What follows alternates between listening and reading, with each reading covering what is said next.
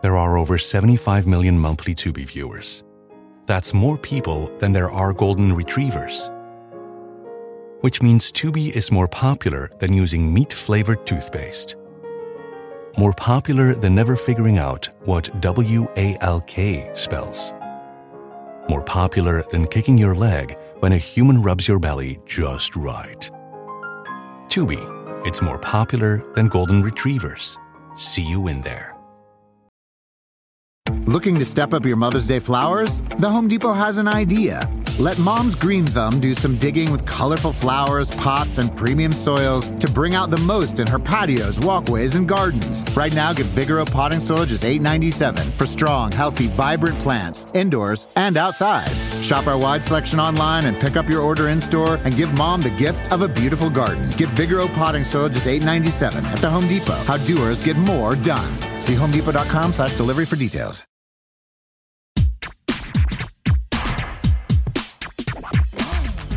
Hi, Cecilia. Thanks for being here with me today. Hi, Mignon. Thank you so much for having me. I'm a huge fan of the podcast, so I'm thrilled. Oh, wonderful. Well, I am now a huge fan of your book, so I can't wait to hear more about it. So, Great. First of all, you wrote a book called Semicolon, and it's about one punctuation mark. So I'd love to hear when it occurred to you that you could write a whole book about this one punctuation mark. Well, I think I could have written a 5-volume set, to be honest. I spent so many years looking into the history of this one punctuation mark and chasing down both the history of that mark, but also the rules that relate to it and all these sort of socio-cultural phenomena that surround grammar rules. And the deeper I went into it, the more I found myself transformed by that research. I used to be super pedantic about grammar, I would say. I mean, really a kind of rule monger. And I loved the rules. I thought that they were ironclad. I kept the Chicago Manual of Style on my bedstand like it was the Bible. And the more that I looked into the history of rules, the more I thought, actually, I have completely the wrong idea about rules, about language. What I found as I was looking into the history of grammar rules was that, first of all, the first thing that really shocked me was how recent they are as a concept. If you were using English, if you were a student of English in any way before the very late 1700s, you wouldn't have had a grammar rule book. You might have had an occasional language tip that you would have found in an etiquette manual, of all things, but it would have been a sort of general kind of rhetorical guideline. It would never be, this is where you put a semicolon. We get those rules so late.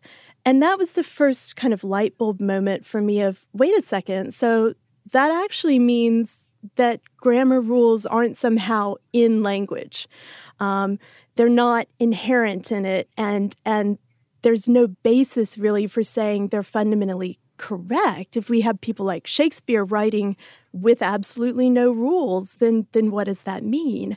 And the more that I looked into the history of grammar rules, the more that I found that they were constructed for a lot of reasons that had nothing to do really with teaching or using English better.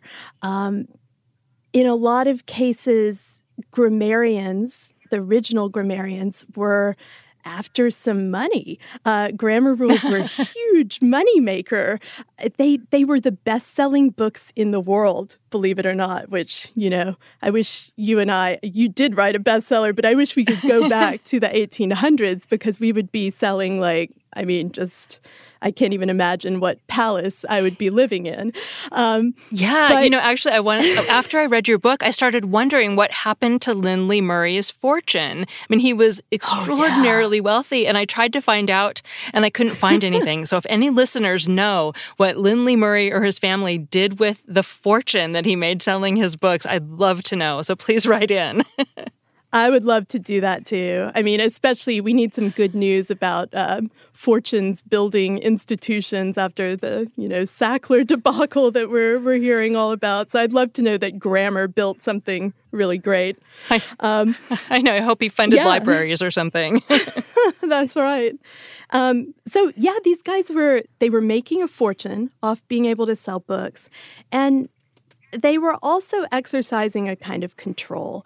And that was really what interested me, was that these elite white men were basically building fences, and they were getting to determine whose speech counted and whose speech didn't count.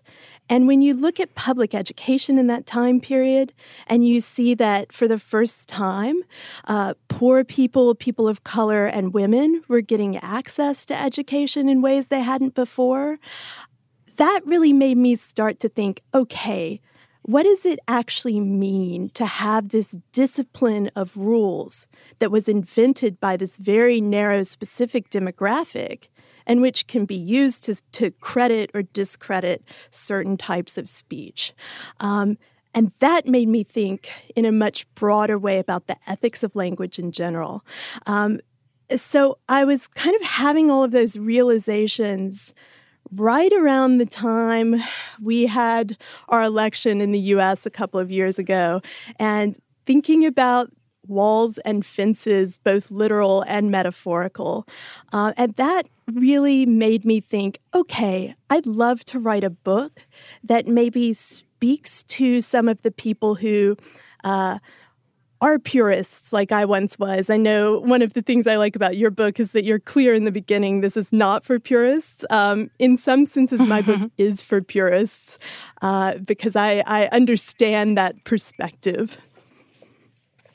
Yeah, well, one thing I loved is that even back in the 19th century, it seemed like people were wringing their hands about how to reconcile the rules with their own personal tastes. I mean, it reminded me so much of the debates you hear today. Yes, absolutely. And I always kind of thought that you could just automatically classify grammarians as prescriptivist or descriptivist. And it's so wonderful to read these books from the starting moments of grammar where individual grammarians are acknowledging, look, it's really, really hard to make rules that are going to apply in every case, but we really want to do that because that's what readers want, and that's also what we're going to be able to sell. And they admit, this is really hard, and you see them struggle with it in a way that you don't see, I think, in most style books today. If I think about something like Strunk and White or the Chicago Manual of Style, it's in their interest, of course, to look definitive and omniscient in a lot of ways. Strunk and White, obviously, you see authors on the front, but the Chicago Manual of Style, you have to really dig around to figure out who wrote it. Right. And yeah, I've noticed over the years that prescriptive books always sell way better than books that take a more nuanced approach to language. People, and I mean, that's one reason people come to me. They want rules. It's so hard when you're writing. You just want someone to tell you, should I use a semicolon here or not? Absolutely. People want it, and I understand why they want it, and then sometimes they need it. So, we do that, but then we also try to talk about, what are the more nuanced parts too. And that reminds me, one of the things I loved also about your book is there was a fascinating section about how punctuation marks go in and out of style, just like fashion. Mm-hmm. Today people might say, oh, I overuse dashes. But back then, there was a time when people overused semicolons, right? Or was it colons? Definitely. No, semicolons, actually. And because the semicolon was so popular in the late 1800s, you have grammarians actually complaining and saying, oh my God, the colon is going to go extinct. It's very tragic for the colon because nobody cares anything about it. They just put a semicolon anywhere that a colon would usually go. So things like that, and the parentheses in the pair were at one point hugely unpopular. And you have all of these marks. Unpopular, yes. So there was one one grammar book I was reading that said that the parenthesis is now generally exploded as a deformity. So strong words were uttered against the parenthesis. Oh, and it's hilarious. I mean, they had strong opinions about different punctuation marks. Oh, yes. Very strong opinions. And that's true today, too. One of the when I started working on this topic, I was a PhD student still, and I was finishing this project up right around the same time I was finishing my dissertation, which was completely unrelated. And I was giving academic talks on this subject, and what fascinated me was the type of comments that people would make in those talks. They were really intimate in a way. Usually at an academic talk, everybody is taking care to kind of perform the clinical, highly technical, very serious scholar role. But at these talks, people would tell me stories about some traumatic childhood event with a grammar teacher, who got on to them about semicolon usage. They'd come up to me and tell me how anxious they were about where in the world to put a semicolon. They would confess desires like, I wish I could put 2 colons in one sentence. That would be so great. And people have told me stories about falling in love with someone based on a conversation about mutual love of the semicolon. It was fantastic to hear all of those things, and I was surprised at how much passion and personal investment there really is, negative or positive. Right. Yeah. I also hear from people who were traumatized by early experiences, getting a page full of red comments on their writing. So has writing the book changed how you teach in the classroom? Oh, most definitely. Absolutely. When I was first starting out as an instructor, I was teaching writing specifically, even though my discipline is history and philosophy of science. But before I ever taught courses in that specific area, I was teaching academic and professional writing. And I found out very quickly that going through a paper and just marking it up with all of the little spelling and punctuation and grammar corrections, all it did was mean that the student could revise that one paper. And often it made students feel like they weren't being listened to. And as I struggled to teach more effective use of language, I found that rules weren't so much helping me do that. Some people respond incredibly well to them, and some rules are certainly more creative and memorable than others, which I think is one of the many things that's great about this podcast, is they're actually guidelines that stick with you.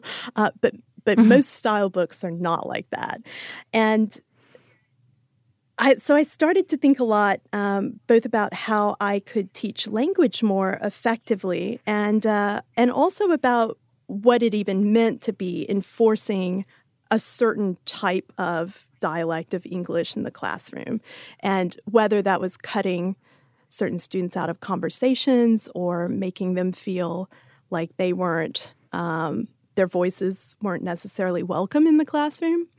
So that was on my mind a lot. And I found that, one of the things that I say in the book, and you and I could probably have an interesting argument about this maybe, is that I find there are very few shortcuts to really becoming an effective stylist. So if what we want to know and be able to do when we write is communicate properly in any given context or situation, so that when I write an email to my friend, it conveys what I want it to convey, and it sounds completely different than the email that I write to my boss asking for a raise. It's really, really hard to have a set of rules that help you do both. You really just have to study language in a kind of minute and very slow way, which I love. I love being able to read very closely and reflect on what a particular punctuation mark is doing for a text. What kind of poetry does it have? So I try to bring some of that now to the classroom. That sounds great. So how do you balance that with also making sure your students know like the standard rules for using a semicolon? I mean, that was sort of the kind of, I struggled with this when I was teaching too, because I didn't teach writing. I taught mostly social media and entrepreneurship. So writing wasn't the primary focus of what I was teaching, but I wanted to correct errors, but in a positive way. And it was always a balance. So how do you do that? Yeah. So I tell my students straight off that when they get papers back from me, I'm not going to be correcting grammar and spelling unless they ask me specifically for it. And I'm perfectly happy to do it if they do ask specifically for it. I certainly understand the desire to learn more of that kind of standard academic English, we could call it. But it's just not where I focus my energy. I feel what I want to do is look more broadly at argument, to look in a kind of more expansive way at style. And frequently, I've found unless a student asks for that kind of response, they can get defeated by it. They can start to think, oh my God, no one can understand a word that I'm saying or a point that I'm making because I'm so bad at these technical aspects of language. And that's actually not true at all. If people listen and pay attention, it's remarkable how much sense we can make of language that really isn't standard, so to speak. So, Cecilia, there's this amazing anecdote in your book about a semicolon dispute that came up over, I think it was drinking laws in Boston. Can you tell me more about that? Yes, I love this story. I mean, it's it's so amazing for so many different reasons. So, in November of 1900, a guy goes into a bar outside of Boston in a suburb, and he sees everybody in the bar is drinking, and he orders a drink. And for whatever reason, the bartender decided he wasn't going to serve him in this hotel bar. So instead of just letting it go or going to another bar, the guy's like, I'm going to sue you. And he does. He goes and gets a lawyer to take up this injustice of not having been served a cocktail. So the lawyer takes to the task. He goes and he looks at the statutes about drinking laws in Massachusetts, and he discovers that there's a law that appears to prohibit any kind of hotel from serving alcohol after 11 p.m. and on Sundays. And the law looks that way because it has a semicolon stuck in the middle of it.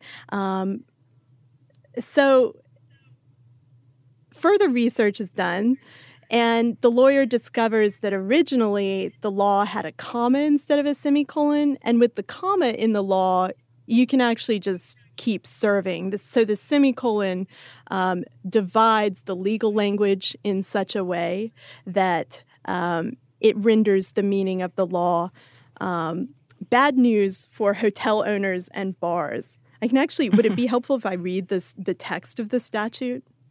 Sure, yeah, if it's not too long. Yeah, no, I think it's okay. Okay, so the lawyer discovers a law that reads this way: that no sale of spirituous or intoxicating liquor shall be made between the hours of 11 at night and 6 in the morning, semicolon, nor during the Lord's Day, except that if the licensee is also licensed as an innholder, he may supply such liquor to guests who have resorted to his house for food and lodging.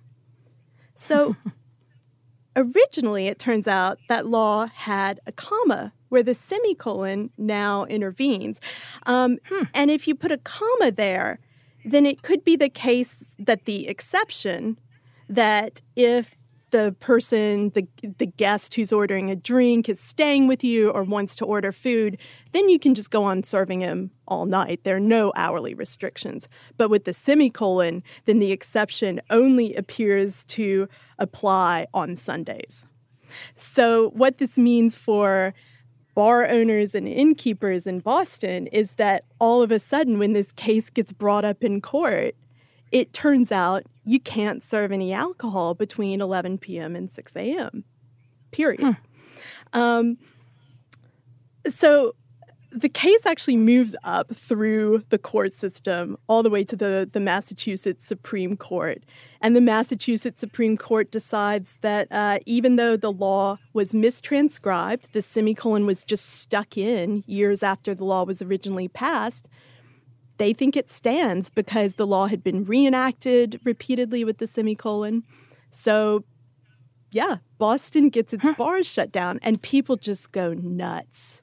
All of a sudden, everybody is desperate for a drink at exactly 11 p.m. You know, human nature being what it is, I guess, consistent even back then.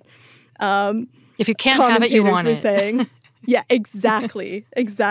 Everybody wants what they can't have. And Bostonians devise all of these inventive ways to try to get around the law. So you might go into a restaurant at 6 p.m. and just order a stock of booze that you think would take you straight through the night and then sit there and drink it.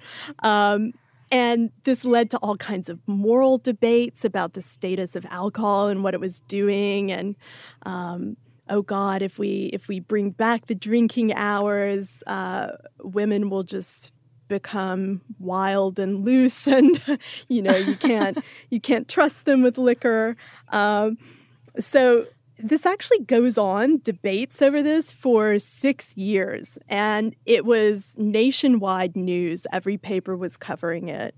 And finally, the legislature decides to change the law and put the comma back in. And of course, yeah, commentators noted that, after that happened, nobody actually took advantage of the new law. All of a sudden, people were perfectly happy to stop drinking at a reasonable hour.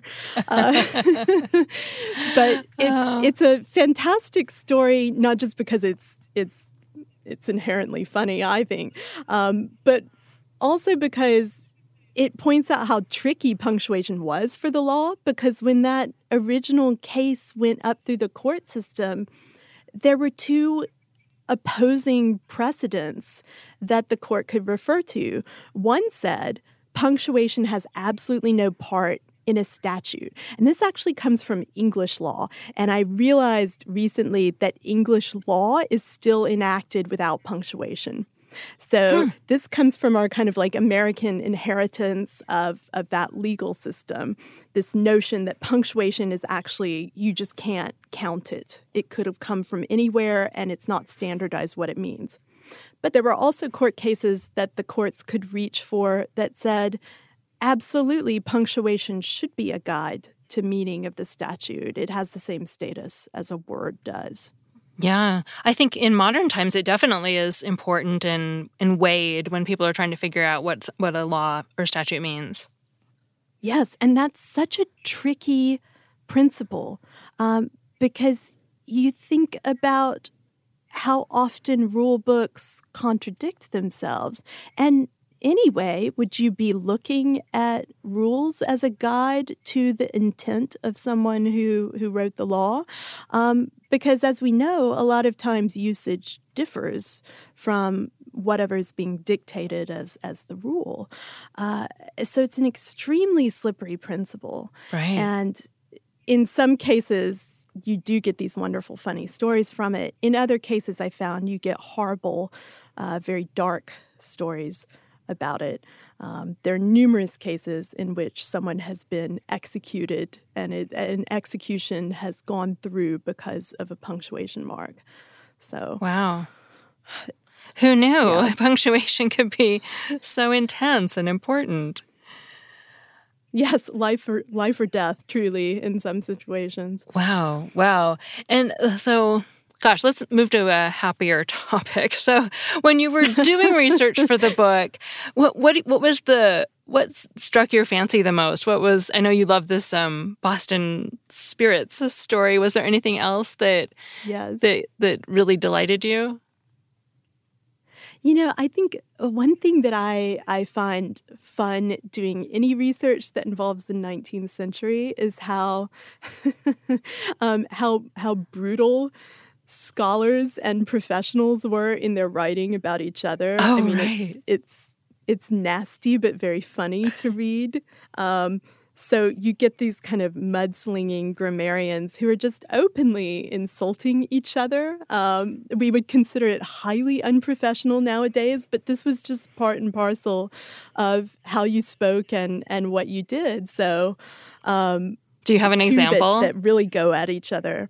Oh yeah. So, one of my favorite grammarians is a guy named Gould Brown, who wrote this absolute brick of a book called The Grammar of English Grammars, in which he went through and he surveyed about 600 grammar books, which was just a small selection of what was on the market and selling back then.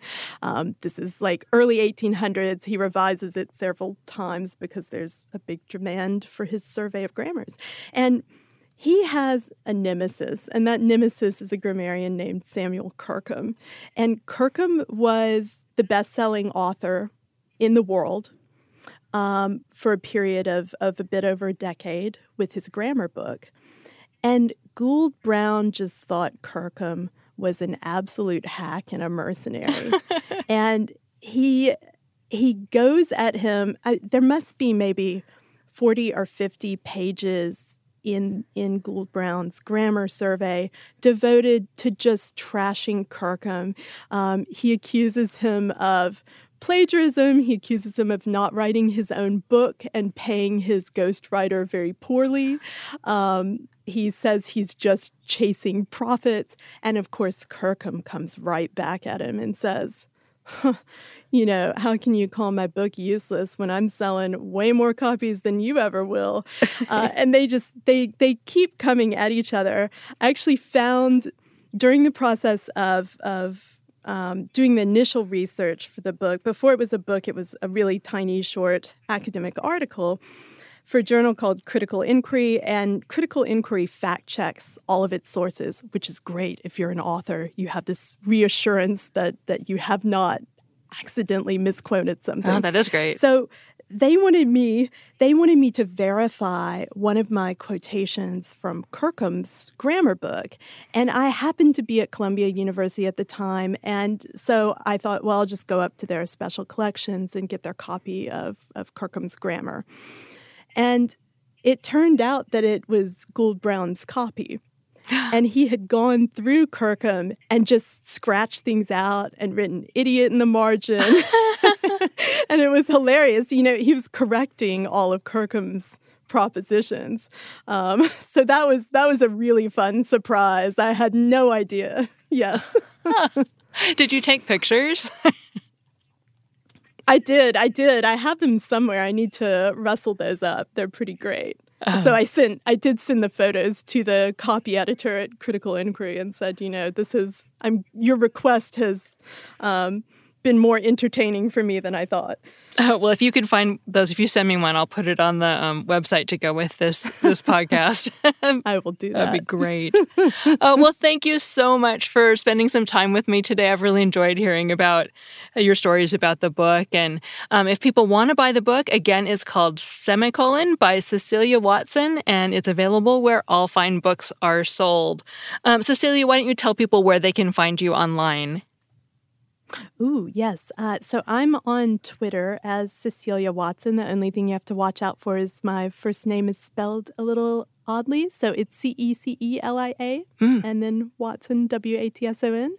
And you can also just Google me and my webpage will pop up. And I always love hearing people's stories about the semicolon. So please inundate me with them. Wonderful. Thanks again. I hope you enjoyed that. I'm Mignon Fogarty, better known as Grammar Girl. You can find all my articles at quickanddirtytips.com. That's all. Thanks for listening.